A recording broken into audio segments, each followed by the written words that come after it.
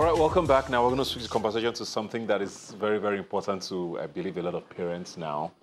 Schooling. A lot of schools were, of course, forced to close down because of the pandemic. Even before the lockdown was imposed, a lot of kids have been at home, and schools are trying to find innovative ways to continue, teaching students at home. I'm going to be joined now by founder for teachforall.org, Folawe Omikunle, to talk about, the new ways these things are working. How are you doing, Folawe?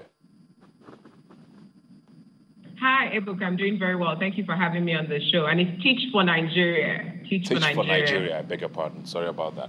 Now, this is a very important topic even to me because, I have children as well. And a lot of parents I know are at a point where they are even complaining now that, it looks like teachers are giving them the burden of now teaching the students. They have to sit there with their children through Zoom classes and all of these things. I know we're trying to make do with what we have. Some people are using Zoom. Some schools even use WhatsApp, to sort of communicate with children and, teach them through these times. How feasible are these platforms, you think, and how sustainable are they? No, thank you very much, Ebuka. And I think, this pandemic has thrown us into really unplanned times. I don't know that even the most powerful Minister for Education, has a playbook or a manual to this situation. And I think, now more than anything, we're in uncertain times, but I think it's even going to be more uncertain post the pandemic. And to your point, there's definitely a silver lining there. We saw how once the schools closed down in March, a lot of private schools, which will form, say, 10%, of our schooling population in the country, they transitioned to online and distance learning. But they did that because, they have the luxury of the leadership, to do that. They have the luxury of infrastructure. An example is a private school, for example, in Victoria Island, that immediately took stock of, devices at home for families, who even have access to laptops, devices to use. Do they even have internet, our parents sharing the laptop with the children, that sort of information. As the parents working at hospitals or in essential jobs, so they have the time to support the children. And so they have the luxury to even do that. But then the pressure on parents is real. And, I've always been one of those who thought, yes, for education to work effectively, we need support from parents, we need support from the school, and then obviously the students as well. So it's like a tripod that has all these three guys. But we've seen that for the longest time, parents have absorbed their responsibility to the schools, and they just expect that the schools will do everything, and you have lesson teachers who will come and support where parents couldn't support. But now we're in a time when, we're all practicing social distancing. That can no longer happen. So parents are being forced to support their children. I think that what a lot of private schools are doing is training parents too. So they set up WhatsApp groups, they set up different groups where parents are getting on calls, they're updating them, they're encouraging them, and they're providing the support needed for them to support their children. And we're seeing that, and we're still seeing that some teachers and some schools, even private schools, are still struggling, with just adapting. They're struggling with using some of the platforms, and they're also struggling because it's gone beyond just providing the content, because the content is almost available everywhere online. So it's almost like the role of the teachers are shifting, and the roles of parents are equally shifting. And I feel like we're still trying to figure it out. We're still just all going. We don't even know if the children are learning indeed, because we're not really able to fully understand how to assess it. I don't know that we've fully gotten this picture and we fully understand how to make this work. But then you see that at least there is some effort happening with the private schools and private education. I like the fact that you've touched on something that I was going to ask next, because you talked about, the fact that it's a select few people who have the luxury, of this online classes, like you've mentioned. A good majority of the population in Nigeria is poor, go to public schools, and a lot of these public schools might not have these amenities.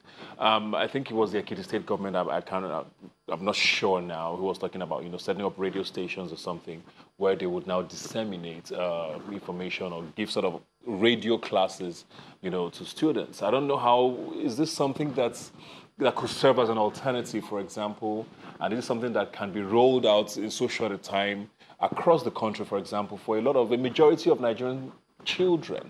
And is it not something that could also continue even after something like this ends?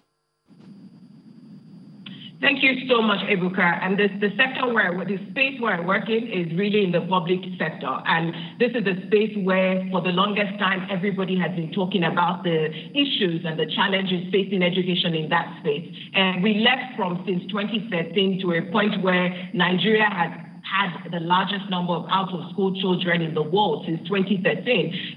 We said UNESCO said it was 10.5 million. Now it's about 13.5 million. There's always a debate of whether or not it's up to that or whether it's more than that. But that was one reality there. I think what has happened with this pandemic is not that we're not dealing with COVID-19. We're dealing with issues that already existed in the system, inequality issues, inequity issues, that are now being amplified, that COVID-19 is now shining its light on. So, for example, in the space where I work in, the children do not have the luxury of, devices. I mean, some of the parents don't even have Android phones. Some of them don't even have mobile phones. They don't even have television. There's no power in the community where they live in. There is no connectivity. There is no access to broadband or service, even on the mobile phone in some of those communities. And yes, there's a place for radio and television because, that is better penetrated into some of the communities. But then it's not just, again, this is to the point of, it's not just about delivering the math, science, English, and all the different subjects on radio. It's also how do you ensure that it's actually engaging? How do you ensure that the children are actually learning? And so just to the work that we do, I run an organization called Teach for Nigeria. And what we do is we recruit fresh graduates and young professionals, and we train and place them to teach in high-need schools and underserved schools across Nigeria. And we do work Lagos and in Kaduna State.